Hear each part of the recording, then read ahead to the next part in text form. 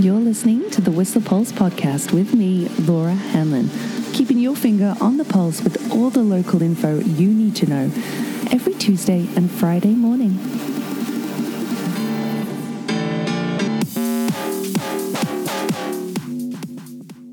Well, good morning.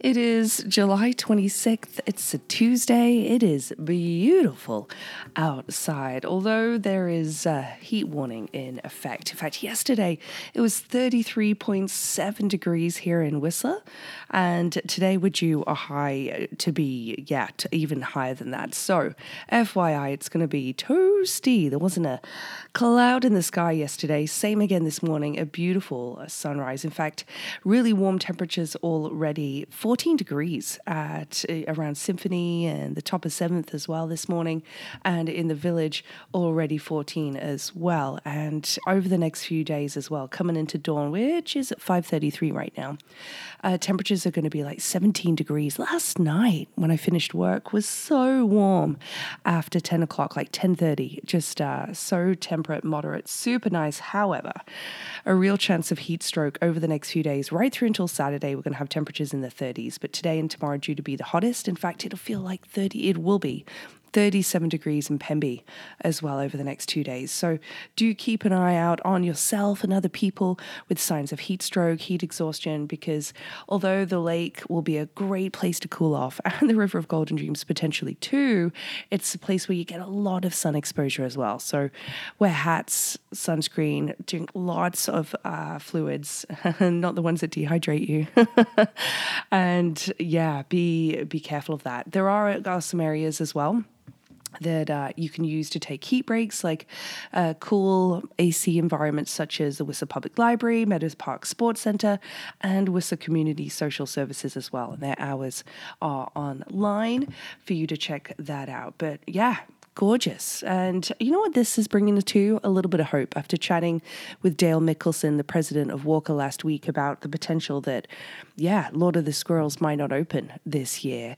You know, this and the crazy amount of snow still in the Alpine for, it could be good. You know, this hot weather could melt the snow enough that we will see some Alpine hiking. We'll see. Who knows? But all week it's going to be hot, and that heat warning is in effect. So sunny.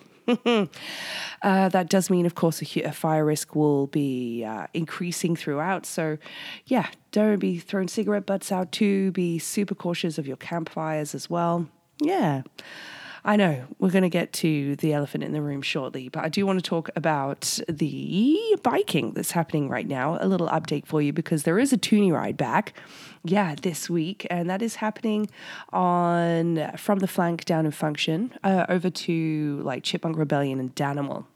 And great trail report this week as well from head trail builder Dan Raymond at Walker. And he brings attention to burdock being an invasive species this week. The team are on vacation, however, a much-deserved vacation. So, but they did get a donation of cedar that they wanted to mention from John Dietrich.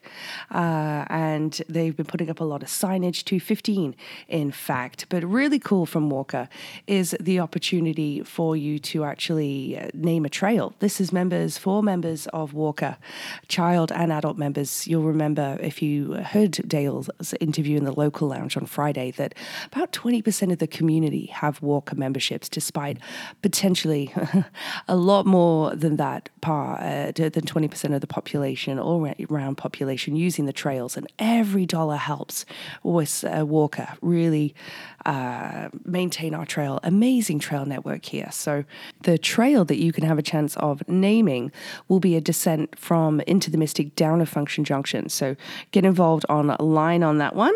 You can suggest your trail name and the submitter's name and age to info@walker.com. Super awesome opportunity there. Seeing on Trail Forks over the past couple of days, an update to some of the trails being listed as dry, a bit dusty in certain areas like comfortably numb. Considered dusty, a couple trees down from 3 days ago on kill me, thrill me.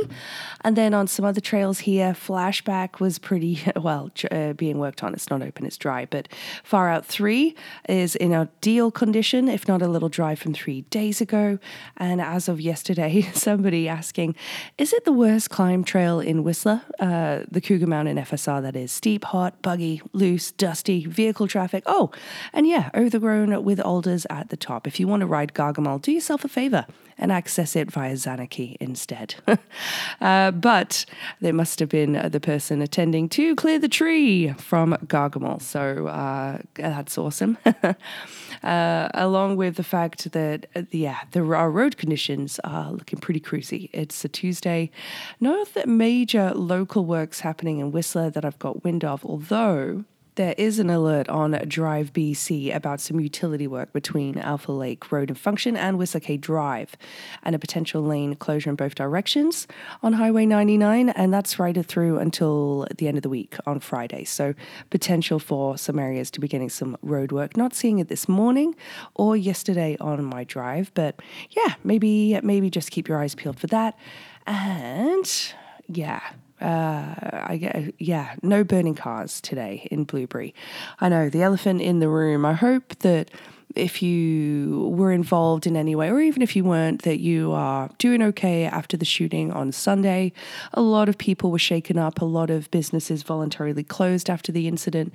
And luckily, it's so hard to use that word, but it was a targeted shooting. It wasn't a mass shooting.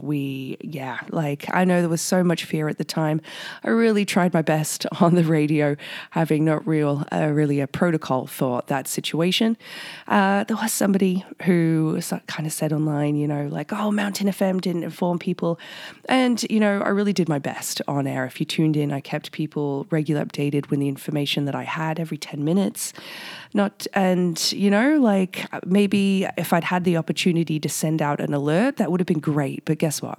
Too busy getting messages, phone calls, emails, trying to sulfur through the reports after getting no word from RCMP because, of course, they were busy. They were doing a high-speed pursuit down the highway and arresting the two people at least that have been officially charged with murder after the shooting outside of the Sundial. You can read more of this online on the Peaks article. And a huge thank you, by the way, to Taylor Lovering, who was listening to Mountain FM on the day and put up a post saying that, thanks for keeping me cool and informed. And I really tried my best. So thanks so much for no public lynching on that one. And to so many people in the community who supported me. It was really heartfelt and touching on Sunday afternoon when I was decompressing. Luckily got to see Sarah McLachlan at Squamish Constellation Festival, so now I feel like a very Canadian, having never seen Sarah McLachlan live. It was a beautiful evening, a fantastic festival. So thrilled I got to partake in that. And it was a really great distraction after what was a heavy day for many, many people. I really do want to give a heartfelt thanks to all our first responders who continually deal with, tragedy on our Sea to Sky Highway, but in a really unusual situation, our RCMP, our health clinic, our firefighters doing such amazing work, let alone paramedics. I really don't want to miss anybody, responding in a really difficult situation, but they do it continuously. We have such amazing first responders in our community. So a huge heartfelt thanks to them.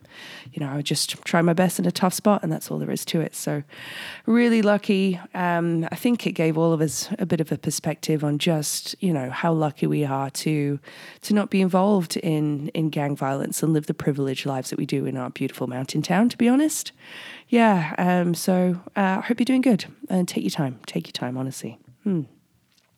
What's happening this week? Well, the Community Book Club is doing their virtual meeting tomorrow, and they are currently reading Arsenic and Adobo by Mia Manansala. And next month, they are going to be reading by Thomas King, Indians on Vacation. So you can get a head start on that by getting a copy at the library or a discounted copy from Armchair Books. You'll get a 15% discount when you mention the book club. And for the month of September, oh, that's crazy. Getting that far ahead of ourselves. July's flying by, hey. The Vanishing Half by Britt Bennett will be the book chatted about. So, what else is happening this week? There's a beach party at Mojo's happening tonight. Yeah. As of 8 p.m. And then also happening tomorrow, actually at the Whistle Racket Club, is going to be Alphabet Soup's monthly drop-in program. And it's the Whistle Rainbow Connection between 5 and 6 p.m. there. Lots of activities happening too with that. So it's super awesome. That has been happening at the library a lot. But Whistle Racket Club hosting tomorrow between 5 and 6 p.m. And then, of course, Thursday, we've got this week's concert starting with Gurdeep Pandya coming down. If you've not, seen any of his videos of him dancing, Bhangra dancing in the Yukon, he'll be doing a tutorial, like a dance tutorial as well, happening on Thursday, and opening support from The Delicate this week. And, of course, Friday's event too, I'll tell you about on Friday's podcast. But there is a ukulele strum-along happening at the library on Friday, FYI. I'll let you know that. And, of course, the yoga at 9 a.m. at RoGD Park. But not just that coming up. There has been a call-out for volunteers for the 11th annual Flagstop Theatre and Arts Festival that's happening August 1st through 6th, starting at the end of the long weekend.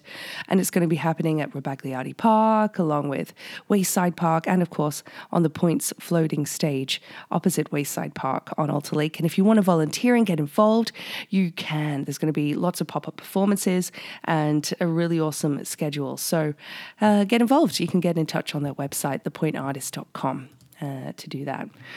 So, for those of you wondering, did paddle the River of Golden Dreams yesterday with great friend Sarah Ward, who did lose her middle long fin on her paddleboard. But guess what? Somebody found it. Absolutely amazing. It is bright white. And even though the river after 19 Mile Creek joins it is chilly, you might want to dip in it today and warm up because it's going to be so hot. But yeah, do look out for hypothermia. It is really cold in there. So awesome that Dune Doyon found her fin. That's fantastic. So awesome props there. Quite a few things hidden in the river yesterday. There were actually some full Stellas and Coronas at the bottom of one point, but we couldn't reach them. Maybe we should take a net and do a cleanup. There's an idea.